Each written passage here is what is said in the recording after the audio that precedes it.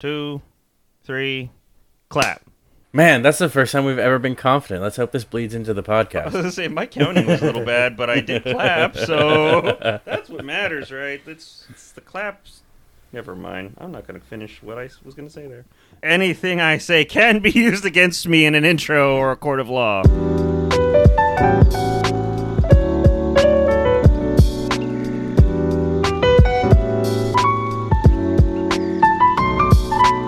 Hello, everybody, and welcome back to another episode of So Did You Like It, a film podcast among thousands of other film podcasts in which we just talk about the simple question of, did we actually like the movie?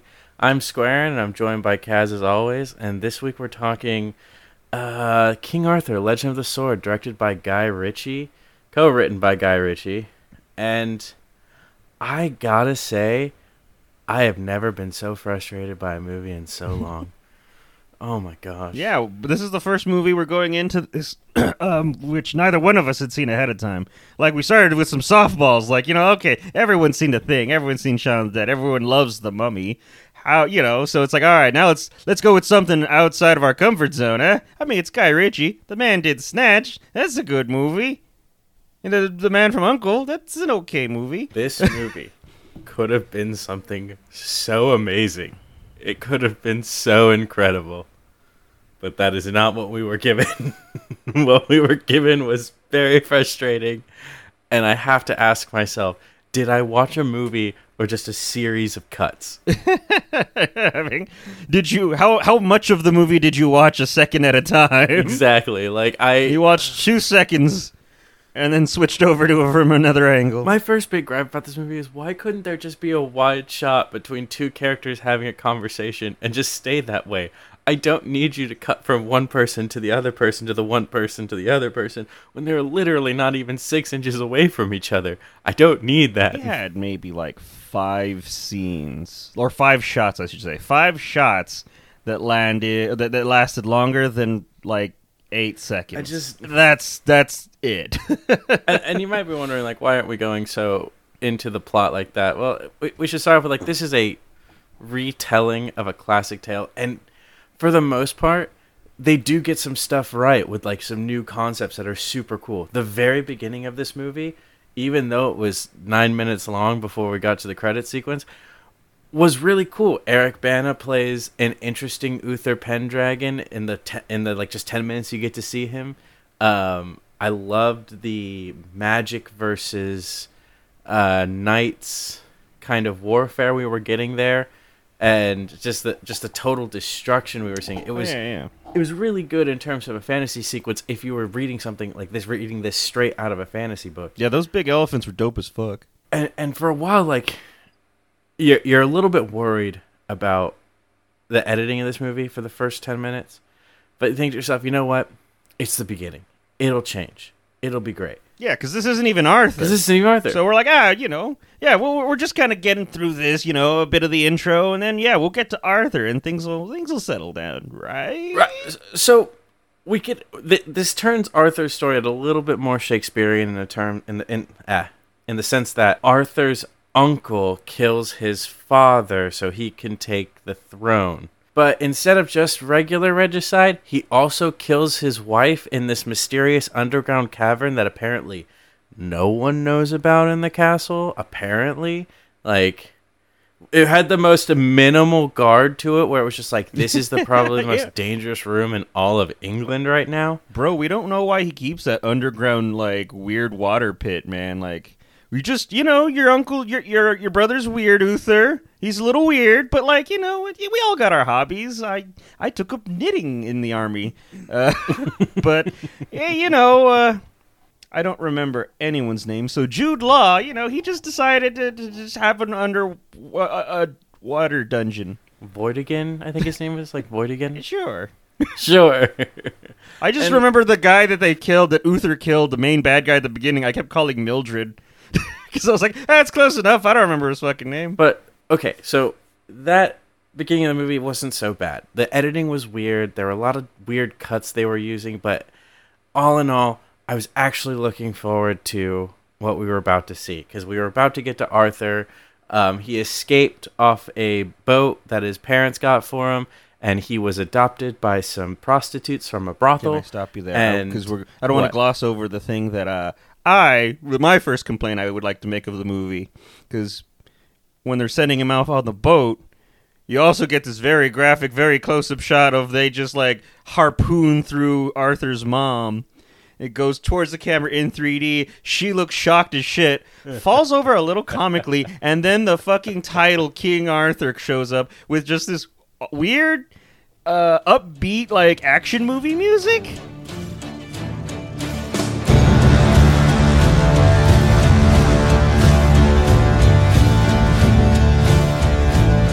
Just a terrible choice for an opening theme.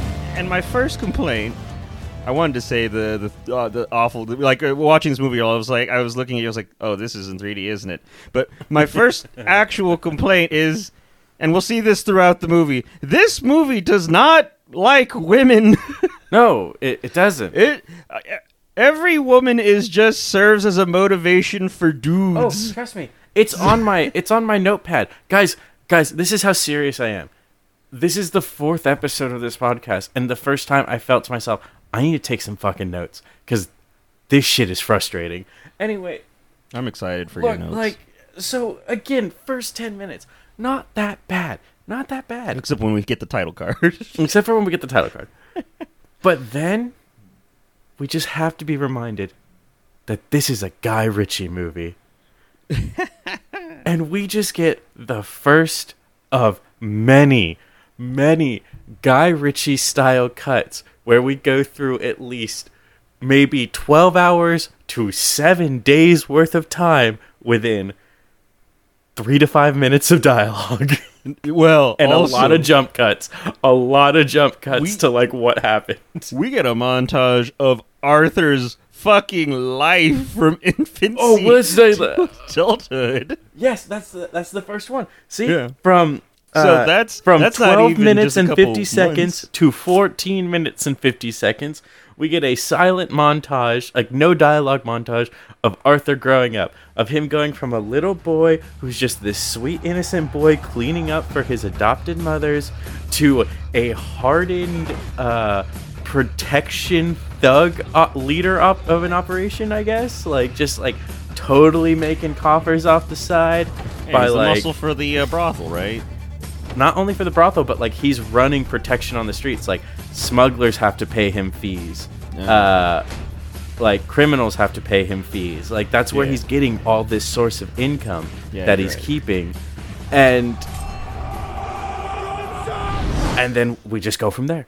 We wake up after this weird dream of his mom dying because, well, and like let's be real, anyone's gonna have some trauma after seeing that, so we can forgive him of that. We can forgive him of that. He was a literal infant, like. Hey, he was at least 5. He was like a baby in a swaddle on the boat, wasn't he? No. Oh no, you're right. Okay, I don't know why I was thinking he was a baby. I'm getting my weird sci-fi shows that I'm watching at the same time mixed up.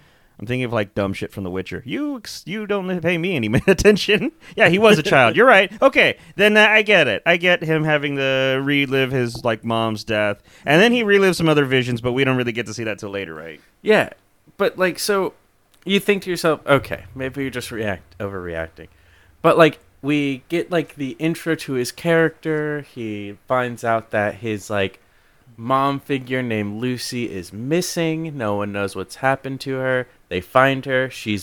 No, that's not what happens.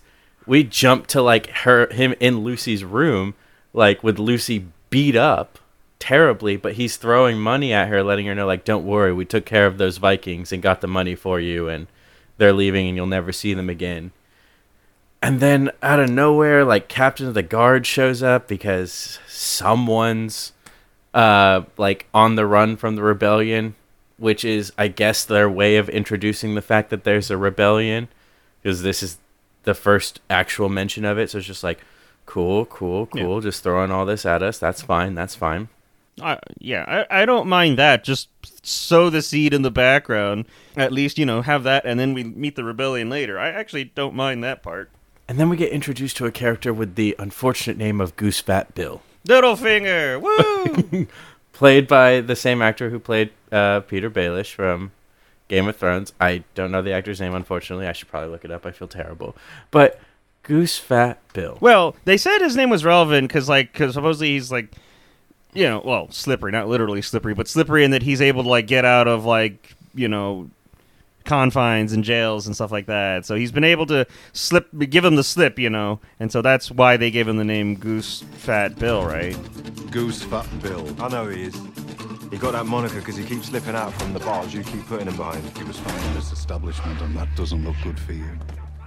Aidan Gillen, that's his name, of course. My bad. That's so fine. sorry. I was vamping. We also get an interesting look at this too, because the captain of the guard is explaining who this man is and that he's been injured and that he just attacked like a royal barge or something like that. And Arthur turns him in, turns in and goes, does not give a shit about the rebellion. It's just like, well, if this is going to cause problems for me, fuck you, dude. Get out of my brothel. So you already get a sense of his character there. I want to mention something about this brothel because you did talk about how the Vikings beat that one girl's ass, but it is shown to be a repeated thing since the montage of when he was a child. He was constantly going in, even as a kid, trying to start shit with the guys who would abuse the women, and I'm like, this happened because they show that happening multiple times as he's a kid, and it happens and he gets his ass beat too, and then later he's a teenager and he's finally able to be strong enough to stop them, and then now he's an adult and it's still happening. I'm like, this is a problem, guys. Yeah, this is a horrible problem. This movie is so awful to women. They always get their ass beat. But here's the bigger issue that I'm having now too, that right after that situation with Goose Fat Bill, we're brought into a room with Arthur, his two other friends, captain of the guard. They sit down, and the king wants the whole story, the captain of the guard wants the whole story from the beginning of the day up to now about Lucy and the Vikings. And we get our second fucking Guy Ritchie cut. Our second one. Yeah. Now, you're wondering, why did I go through this scene by scene? That was a lot of time. No. This happened 21 minutes and 40 seconds into the movie. This second cut happened after only 6 fucking minutes into this movie after the first one. Are you kidding me? All right. So I think the cutting... I had a problem with the editing. When we saw this, I told you the 2 things that annoyed me the most... Okay, actually, it became 3 things because it got really egregious towards the end. The 3 things that bothered me the most was the very choppy editing that, once again, every scene was 2 seconds, the most, and it was constantly chopping. The music, I thought, just didn't sit with the rest of what was going on tonally. It just didn't match up. And then later on, the 3D became so egregious that I was like, I can't even pay attention to the cool shit happening. I'm too busy looking at the thing in the forefront that's supposed to be whoa. But with this choppy editing, I do think it's out of place. I do think Guy Ritchie, what he does really well is the time where he's explaining it and they're doing the montage thing. I like the dialogue happening. I like the way it flows. Oh, he's got great The way dialogue, it's a bunch of blokes just talking and being a bunch of assholes. Are you writing a book? Tell me every detail. We had a quiet word with a couple of Vikings. Get back! I said from the beginning, the very beginning. I woke up. Then? Well, then I got dressed, I went downstairs, I saw the girls. Lucy was missing. Where's Lucy? She's a good girl. A nice girl. She works here. Then, me and the lads took care of a bit of business. Bit of housekeeping. everything as it should be. That's the spoil from the boats. Then, We heard George had trouble again last night. I mean, me out the front. which George? King George, Angry George, George the Dragon? Be clear, Arthur, which George? The point I was really coming to is just that was only me explaining 2 of these Guy Ritchie cuts. Kaz, there are... Wait, let me guess. 8. There are exactly 8 Guy Ritchie cuts. Guy Ritchie cuts. I was going to say 6, and that is but not, I was like, no, there's going to be more. That's not including the mini cuts that I didn't include that were only 30 seconds long. Guy Ritchie, can you calm the fuck down? And one of the problems was I watched this movie a second time. This is the first time I've had to watch a movie twice for this podcast. And I watched it with my friend Empanadas and Pinatas, the mod for my channel. Yeah. And he turned to me just so angry. Because he's just there are 3 movies in this movie alone, and we're only 45 minutes into this fucking movie. Yeah, and it's so sloppy that like you're just like I can't even keep up with like the A, B, or C plot going on right now. Yeah, and then it's funny you brought up the music because another point we came to is just also like a lot of the music that was played for this movie I could find on YouTube, but better. Like, this movie doesn't inspire a lot with its score. I know I'm being mean right now, and that sounds... Shout out to Kevin MacLeod, YouTube's biggest contributor to music. I know I'm probably being a little mean here. It's just, for a fantasy movie, we have seen and heard a lot of we've seen a lot of great fantasy movies and heard a lot of great fantasy scores. And I know Guy Ritchie was trying to attempt something new, a new kind of twist to the story that felt a little bit more modern without it being set in a modern time period. But so like it being modern, but like and then being very dissonant from like the look of the movie. But yet, like, you know, like, I don't know, it's just like one of those, like, you know, it probably would have been served to have something that would have been like more orchestral, something like that. But contrast to that, I've joked with you about this, and I was like, I don't know if I want to talk, or if I was going to bring this up, but I do want to bring it up, because the movie that we were kind of jokingly comparing it to is A Knight's Tale. And A Knight's Tale uses actual modern music, or for its time, and it does it in a fun way that you're just like, yeah, it doesn't bog it down. It actually makes the movie fun. This, when it does it, it's just like, this isn't like the problem. This doesn't go along like with the tone. The tonally, that's just like, and you know what makes this point even worse? I'm really glad you bring this point up, because we are introduced to a character in Arthur's childhood by the name of Kung Fu George. Kung Fu George. This is Don't you talk ill of Kung Fu George. No. I'm not saying anything bad about Kung Fu George. Kung Fu George is amazing. We need a prequel movie. We need a sequel movie. We need a series about him. I want to know everything about Kung Fu George. I need a paralogue of Kung Fu George. And he is a man teaching martial arts. Like, he has a martial arts school in the town that Arthur is living in. He's the reason why Arthur is able to like become so tough and be able to have all these skills. Guys, I need this to be, like, really drive this home. Arthur knows Kung Fu in this movie. King Arthur of Camelot knows Kung Fu in this movie. At that point, I was expecting a rap track to come on, and I'm so disappointed we didn't use one. I actually would have loved it if this was more of a Kung Fu movie, actually. It would have been great. It would have been amazing. I would have loved a Kung Fu movie with a little bit more action. Don't get me wrong. If I'm going to bring up a good point about this movie, which I want to, I don't want this to be super negative. King Arthur, Legend of the Sword has some of the best fantasy action sequences I've ever seen.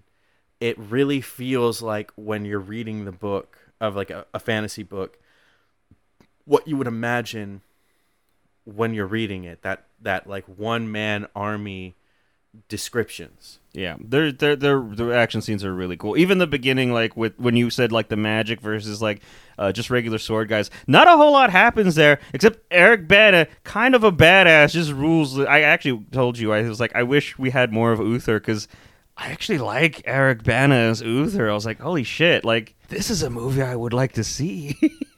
But it ended up with a way of like the modern Godzilla, where Bryan Cranston's the most interesting character, and then they fucking off him, and I'm like, oh.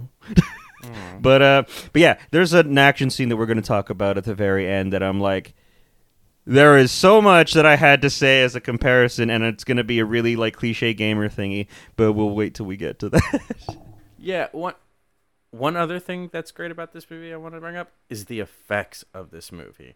With cutting out the obvious 3D effects they were forced to put in because it was a 3D movie, there are such great moments to this that another point Empanadas made to me was he was upset for these effects artists that they had to tie their names to this movie, because these people could probably make some of the best video game adaptation movies I don't know that I would say that I'd be like, upset for them. Honestly, it's one of those like, yeah, sure, your movie didn't do great, but like that's still a really cool reel you could show to people. Oh yeah, like look at the cool shit I accomplished, and they accomplished some shit in this movie. Yeah, because like all the parts that were really great with their effects didn't have a lot of dialogue, so it was going to be great. Yeah, and opposite contrast to special effects. Well, I guess this might fall under special effects as well. One other thing that you mentioned when we were watching it was the color palette was gorgeous. Yes. Like later on, it kind of gets a little washed out with gray towards the end, but like the greens and all the different colors of this this fantasy setting were so vibrant. It wasn't just kind of what they do in modern fantasy. Like I mentioned, The Witcher. The Witcher is very gray. Witcher's very dark and gray. It's good, but like. It's just a little like, I don't know. It's so like subdued in its color palette, and then I don't know if they had like on location shots, but like the locations they were at for some of this movie were like really nice. I'm really glad you brought up color because I can segue this to a character. We are introduced to a mage in this movie that is supposed to act as Arthur's guide. What is her name? It is literally just Mage. Now, the reason why you're thinking, how does this tie with color? She has the most beautiful blue cloak of this entire movie that pops so visually to the rest of her landscape that really makes you draw your eyes to her for the enigma she is compared to everyone else. Now, that is the most interesting thing about this character after that. That's it. They didn't write anything else really about this character. And before you jump in to tell me that, like, to try to save it, I wanted to let you know I read a fun fact about this movie. The mage character was originally supposed to be Guinevere, the love interest of Arthur, but they couldn't give the storyline enough time, so they just changed her character to be named Mage, and that was it. She didn't have a lot of personality, so they probably No, she did not. They must have taken out a lot of like. Yeah, the movie was already kind of convoluted and bogged down anyways. I don't know that adding a love story to it. I was actually just going to say that I think like the blue hues and making it really stand out is because, I don't know, I think in my head, and I don't know how ubiquitous this is, but like in my head when I think of Merlin, you think of like the big blue robes, and she was, since they didn't have Merlin in here, she was basically functioning as an avatar of Merlin. So I think that's, in my head, that's why they had like the vibrant blue. Yeah, and the blue of Merlin bled through, and like the blue coloring of mages, you could see a lot in it. Like there was that like ethereal blue we'd see, and then of course like raging fire was like a constant spell we'd see through from the mages of this movie. But if you're going to write in a mage character, like someone that is supposed to also be a guide for Arthur, give them personality, give them their moments, give them their time to shine, to really have great conversations with the main character, the person supposed to lead.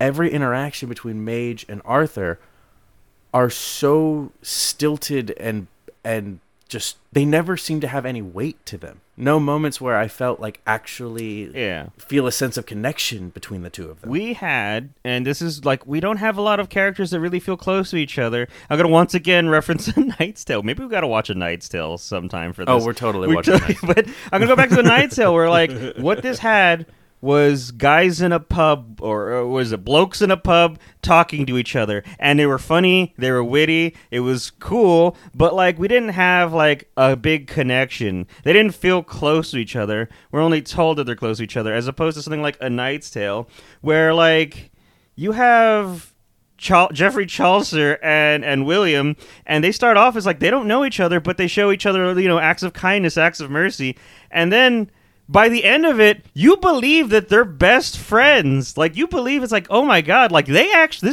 these crew actually care for each other. Yeah, no, okay. Backlack, Wet Stick, those two are the realest out there. Those two are the realest of this movie. I'm going to put that out there. Arthur's friends are incredible, and I love them. I'm going to say that point with Tiny Tim and Backlack or whatever. I'm going to say it didn't hit well. I was just more annoyed with Tiny Tim. I'm sorry. I'm going to call him by his name. Blue, I think. Blue. There you go. They kept calling him Blue. I kept calling him Tiny Tim. The part with Blue coming back for Backlack, he said his name was, him coming back for him, that didn't make me think of like, oh my god, it's because they're caring for each other so much. That scene more annoyed because I was like, he came back, no one got killed. I mean, aside from the guy who was already going to get killed, who was already dying and got left behind. They didn't any more endanger them. They still got away. There was no consequence of him going back. So I was like, that was pointless. Yeah, you're right. But I'm sorry to do this, but I just got to go back to the mage character real quick because we're talking about pointless too. She is supposed to be the guide of this character. Now, by the time Arthur has joined the rebellion after pulling the sword from the stone, which BT dubs, just to throw that out there randomly, was his dad. His dad was the stone, the pedestal the sword was held in. So take that information and do whatever you want with it. Process it all you want. I actually liked that. I thought it was cool as fuck. I thought that was because he just pulls the sword out of stone, and then in the flashback, you see he throws up the sword falls into his back, and he starts turning to stone. I was like, fuck, that's actually really cool. Yeah, just proving Eric Bana is the more interesting Pendragon out of the two of them. But anyway, back to it. So the mage is supposed to be the guide that leads Arthur to greatness. And she even has a moment with Sir Bedivere, played by the incredible Jaimin Hansu, who is like telling him, like she's telling him, like for him to be a king, you have to break him down into nothing, and for him to be given a bigger purpose, and that they have to go to the Darklands and take the path through the Darklands. Now you're thinking to yourself, oh shit, this is the moment. This is where Arthur's gonna learn. Character development. This is Guy Ritchie cut number 4, I believe, where legitimately a whole entire movie's worth of questing and character development is shoved into 5 minutes. It starts off with him being an arrogant asshole at the beginning of the quest, to by the end of it being so angry and like, no, I am part of this rebellion now. The king must die. I must bring him down. I will, what? What? And for foreshadowing, there was a big snake. But we don't know what happens with that big snake. We just know later on he escapes the big snake. There's some wolves, some dire wolves. He just puts the sword down, and dire wolves are like, all right, shit, we ain't fucking with you. And then they just leave. And then the biggest reveal of all to this point in the movie was at the end of this quest, Arthur has to put the sword to the pedestal and relive all of his memories from what happened to him when he was a kid. That is when we see Eric Bana as Uther Pendragon, the savior of this film, for the maybe only 12 minutes he's in it, take on a motherfucking demon knight. Yes! Yes! I'm talking a 9-foot giant of a man, charcoal black skin, just a big flaming Dovahkiin. Like ram's horn, skull, helmet, and just a constant billowing flame cape. It was beautiful with a twin scythe weapon, and immediately for just a few seconds I was like, is this about to be a good movie again? It is when Eric Bana's on the screen. So it was for the few moments. He knocks the sword out of his hands. The son grabs the sword, tries to hand to his dad. The dad, just in too much of a rush, can't even be bothered. He just pulls the sword right out of his kid's hand, leaving scars. As if his kid's hands were a hilt. So imagine that. Yeah. And he just pulls it right out of his kid's hands. His kid ends up growing up with the scars on his hands. And then, he fights for as much as he can. Eventually, I think when he sees it's lost, he just tosses the sword in the air. And then he just kneels over. And that's when the sword, falls through him and he starts turning to stone. And I'm like, fucking Eric Bana is the best in this. I don't care what he did in The Incredible Hulk. Wait, I'm sorry. You threw me for a loop there, pulling out that Ong Lee movie like that, but okay. I'm just saying, he was in that movie. It was bad. And this makes up for it, goddammit. Even though this movie sucked too. You know what? The best part of it. Oh my god. We went from be the D you want to be in your life to be the Eric Bana. Be the Eric Bana you want to see in the world. So, okay. Or the Uther, however you want to go about it. Now, all of you must be thinking right now, damn, they've talked a lot about character development and growth and joining the rebellion and the king having to die. They must be getting to the end game. No, ladies and gentlemen, we are now only halfway through the movie. Was this halfway through? Like, this was like like 1/3 of the movie still. New man to overcoming trauma. It was started 50 minutes and 58 seconds into the movie in Guy Ritchie cut fashion, and ended 56 minutes and 43 seconds into the movie. Damn it. This movie is over 2 hours long. We still had a whole fucking hour to go. Would it be too much to jump ahead a little bit to talk about Merlin's cameo? Please, where we take get to this away see- from me. I am very frustrated right now. We get to see the back of Merlin when we talk about, like, the forming of Excalibur. So Excalibur apparently was like, well, at least it started as like a mage, I think, or like a staff a great mage used, and then he was betrayed, killed, and that mage was used for awful power until eventually Merlin was able to get a hold of it. And he was able to go to this giant constructed mage tower, this holy, like, well, not holy, but like this big, I don't know, catalyst of a mage tower. And we get to see the back of Merlin, and he's holding up the staff and, like, enchanting it with all this great ability. And then eventually it's given to special, I don't know who, but some special people who could forge it and inset ruins into it to make it, like, even more powerful, to really draw out its power. And then they give it to the Lady of the Lake so she could enchant it and make it only usable to the bloodline. And all that was like, we just had like a 2-second shot of the back of Merlin. And then we get, finally, that's how Excalibur were born and given to Uther Banna. Yeah. So if anybody was waiting for me to give this climactic and amazing, inspiring introduction to Merlin, that's it. There you go. You got fucking 10 seconds of the back of his head. I hope you were happy with it. Seconds. That could have been anyone in that wig. He forged a sword out of an archmage staff, which I have to ask this. Mages' staffs are usually made of wood in most fantasy sense because they have to be natural and in tune with the world.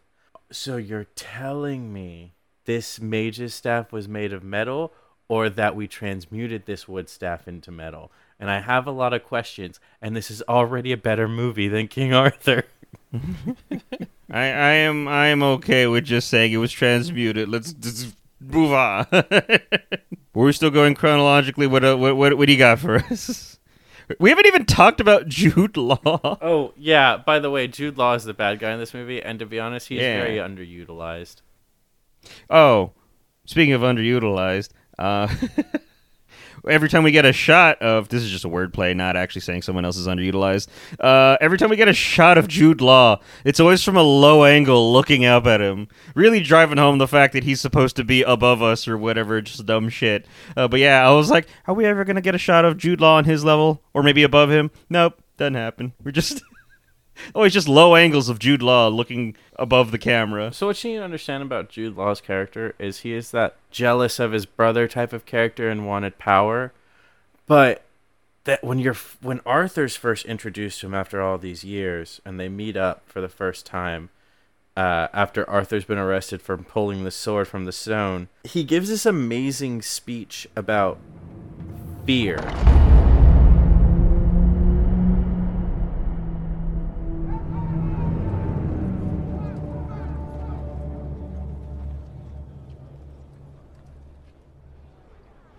I will show them power.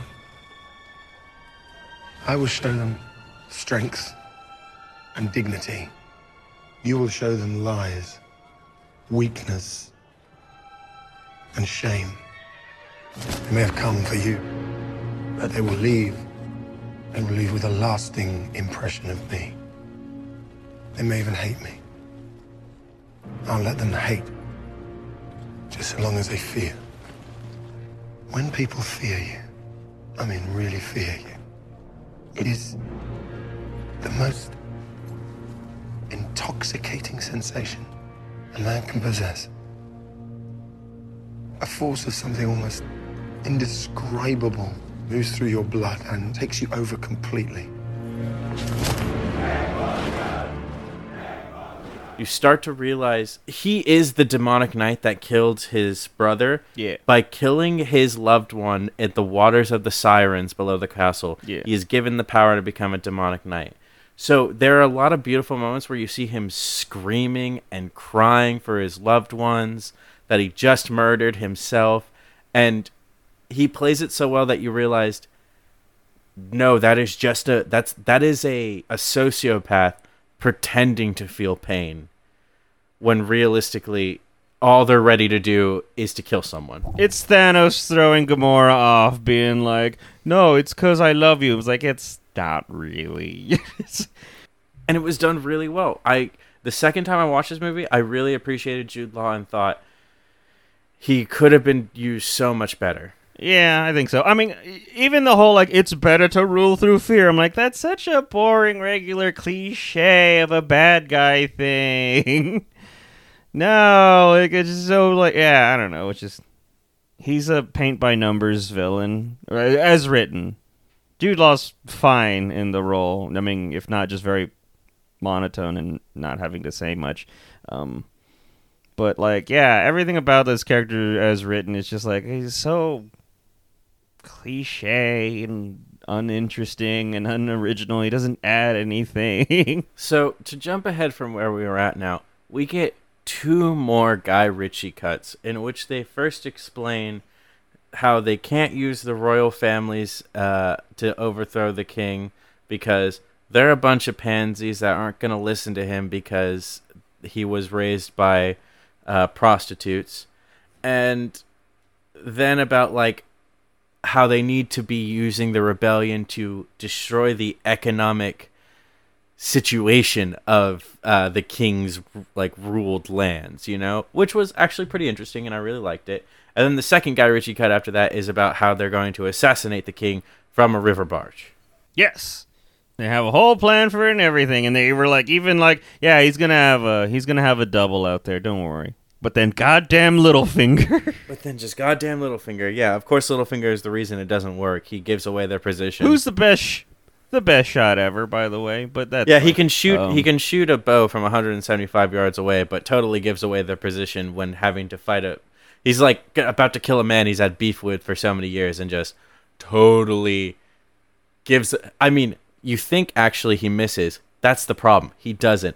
Apparently, he shot this arrow with so much force from 175 yards away, it went through the man and his armor out the other side of him and still lodged himself into a wagon. It was such a, like, TTRPG thing where it's like you use your special ability to give it extra force somehow. What? Yeah, that motherfucker rolled a crit on that hit, man. God damn. 20, I went all the way through him. We also get to see Arthur use the sword for the first time, which was beautiful. He fights 20 men by himself in a room, and it is the perfect scene of that moment in a book where, like, it's the character fighting by himself, and it's just like a raging storm in one room with bodies flying in each direction with the swing of his weapon. And it was super well done. There was a sandstorm effect they had to throw in to make it look like a real 3D movie, which kind of bogged it down. But other than that, it was awesome. It was so good. I loved it. For like a brief second, I was transported away. And then I was brought back because Backlack gets stabbed and then is like dying and gets captured by gets confronted by the city guard.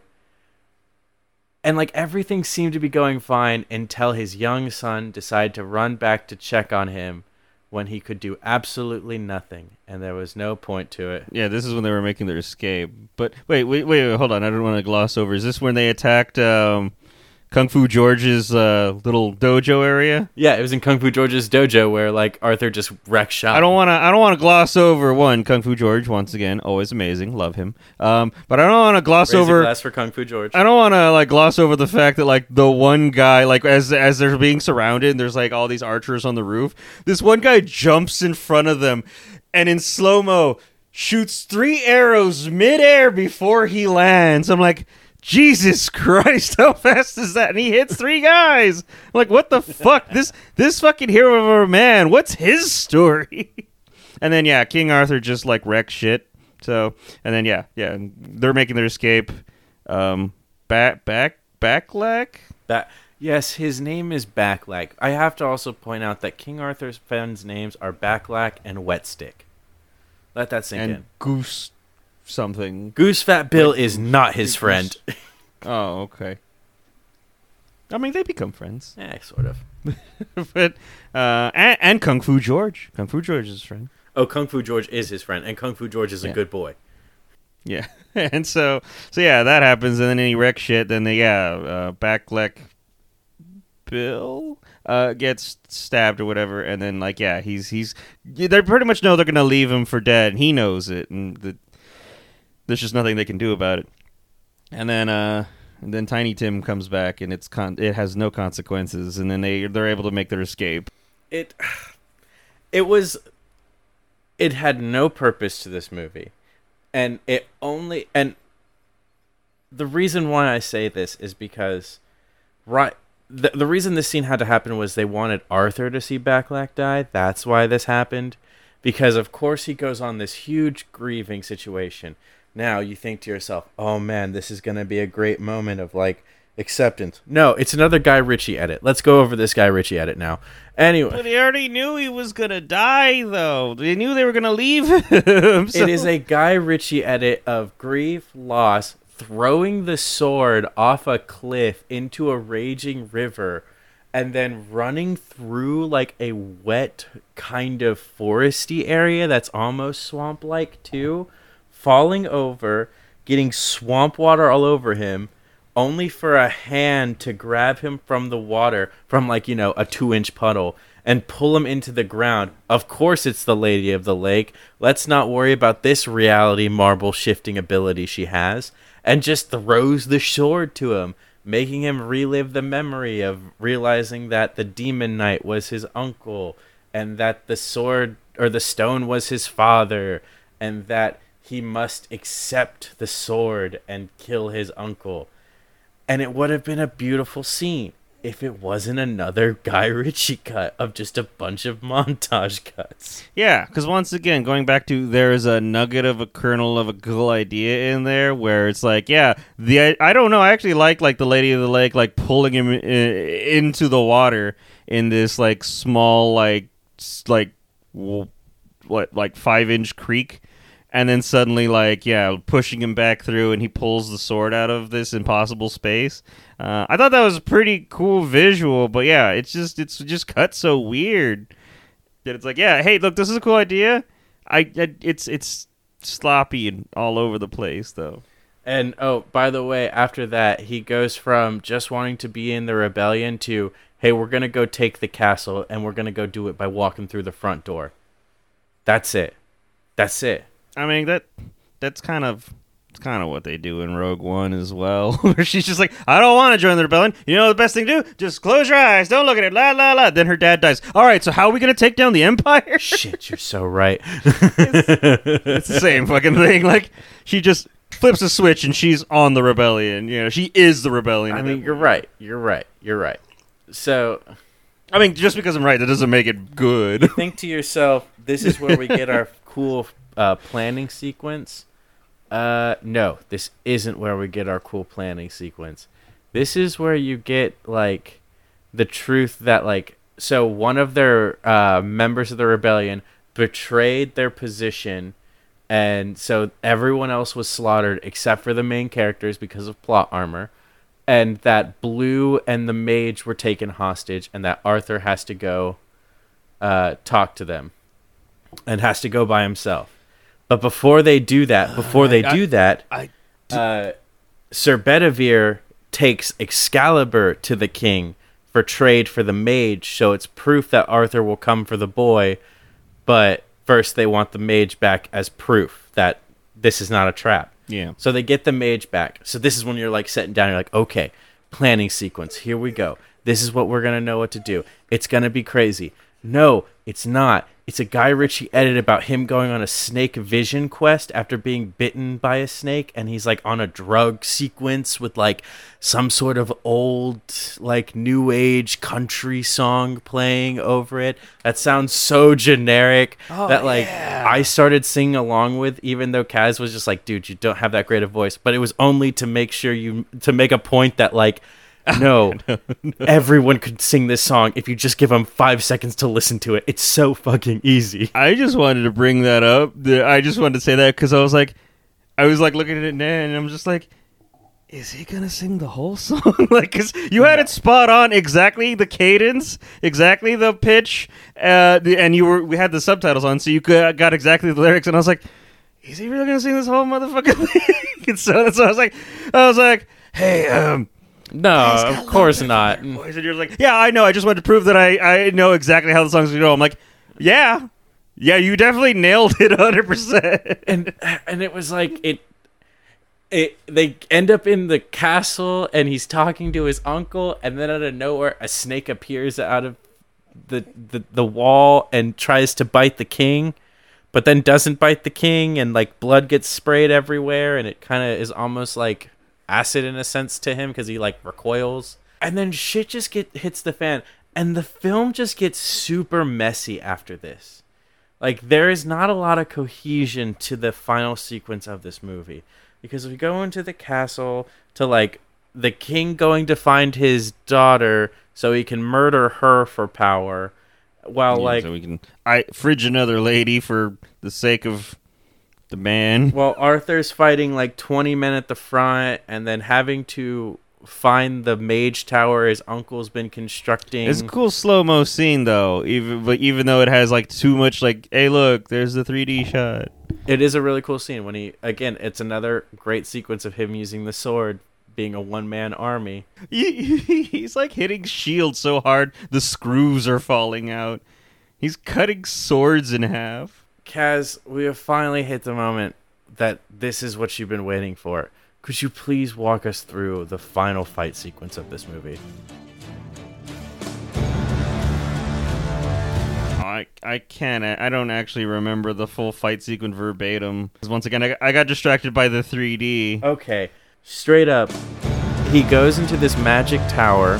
He touches the sword to the stone table.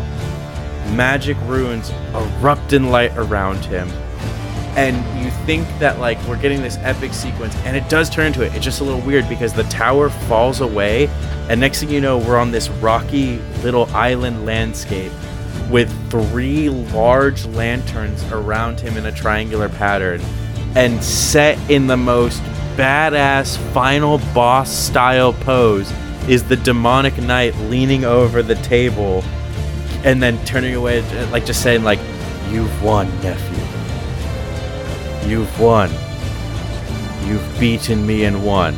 But then like turns around and like with flaring red eyes and this like imposing weapon just goes, "Now play with me." And you're just like, "Ooh, yes." It's just a wet fart. Oh, okay. Well, maybe you were aroused by because it, but I was just like, because like it was just the icing to the cake of like, oh, Guy Ritchie. If there was a setup where maybe he used to play with him and he was a boy and then it would have been like a funny like little callback. No, of course there wasn't. Or if he would have had a better line. This was just like why would he be given one? Anyone could have said that. You didn't have to like. But don't let me derail from this in the sense that like this was bad. It then turned into one of the best final boss fights I've ever seen in a movie. I know. This was it was so cool. This was a great final boss video game fight.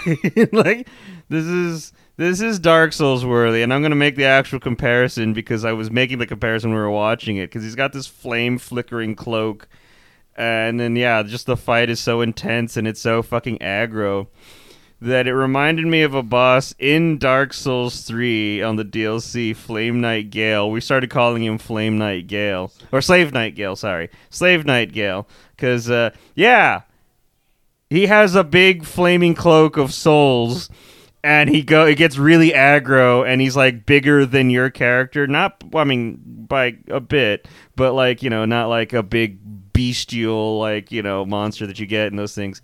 He's just a big old dude, and then yeah, you have this intense fucking fight, and I was like, I'm that meme with the anime guy holding a butterfly going, is this a Dark Souls? Because it was everything that reminded me of it. It was so well done. It was amazing. The like stormy landscape in the background, the like super interesting choreography in the two of them, like the first sequence where Arthur's losing, of course, because he has to like find his courage and get the second phase of the fight when he's unlocked his ultimate, like, I've accepted me for me.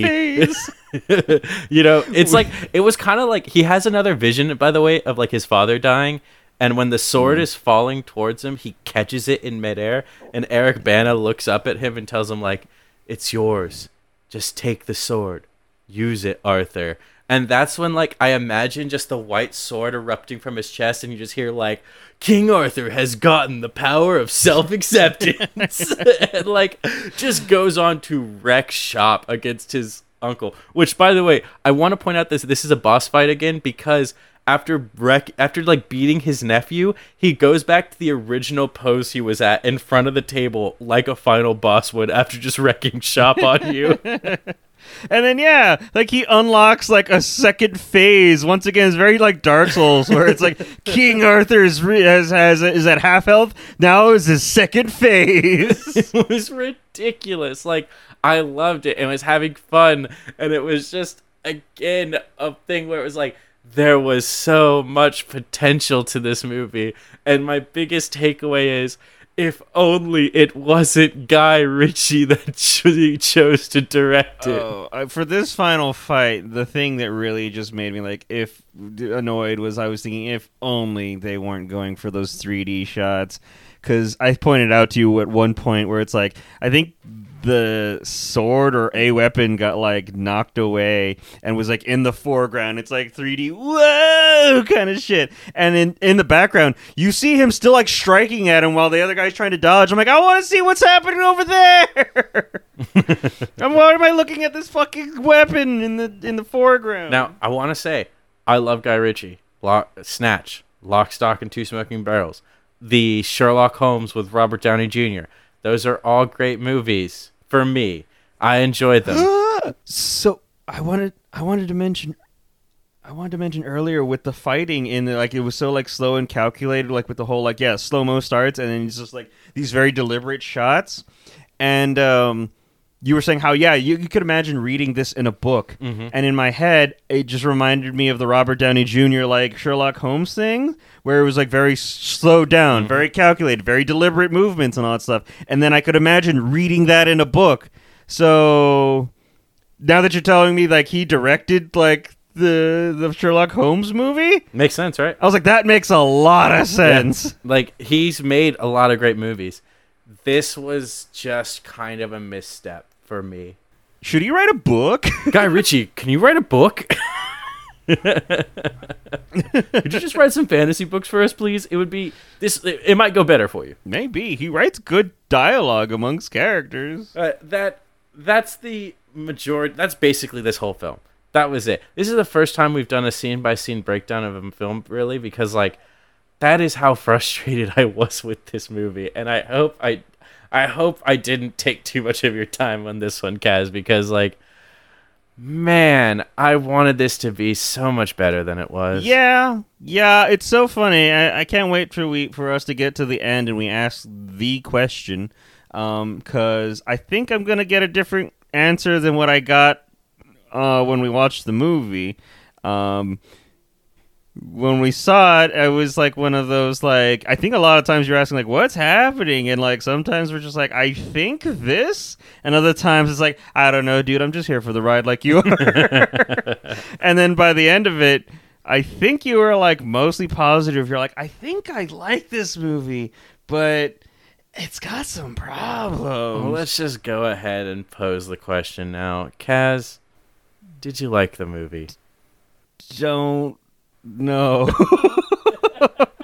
I wish I did. I'm going to say that. I'm going to say I wish I did. It's got some cool bits. It's got some cool fighty scenes. It's got some fun dialogue.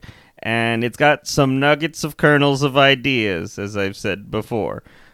But I don't like the editing, the execution, the music choices.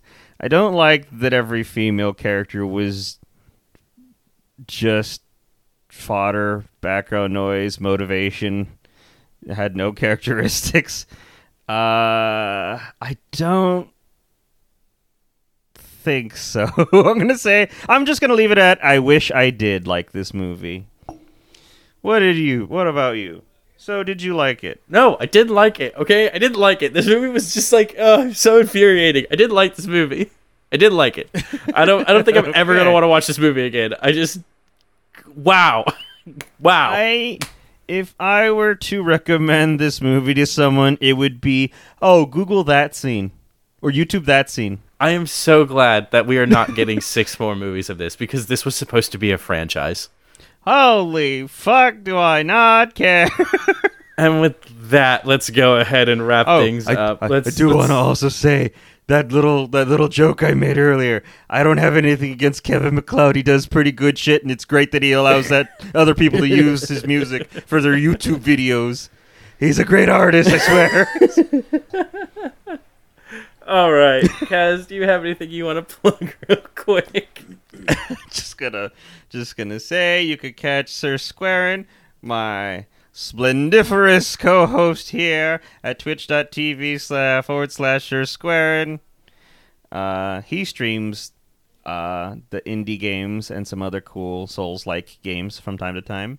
We are... Don't flirt with me now, Kaz, alright? I'm already frustrated enough as I'm gonna is. make some, like, Kakyoin level, like, lick noises at you in a second if you keep going. You can watch us at twitch.tv/second respawn. That's 2ND and then the word respawn.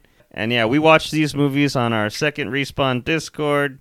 You'd have to get the link if you show up to our streams, I think, which we watch live with live reactions on Wednesdays, and then we talk about them here on twitch.tv/second respawn on Fridays, and then they go out on podcast services a week later. All right, final thoughts before we end this with a raid. When your day is looking really shitty, just think to yourself, how can Eric Bana save this, if only for just 10 minutes? Yeah, listen, as bad as things can get in the world, just think. Eric Bana is there. He's here in the world with you somewhere. He's making it better somehow. I hope he's a good person, because if he's dog shit...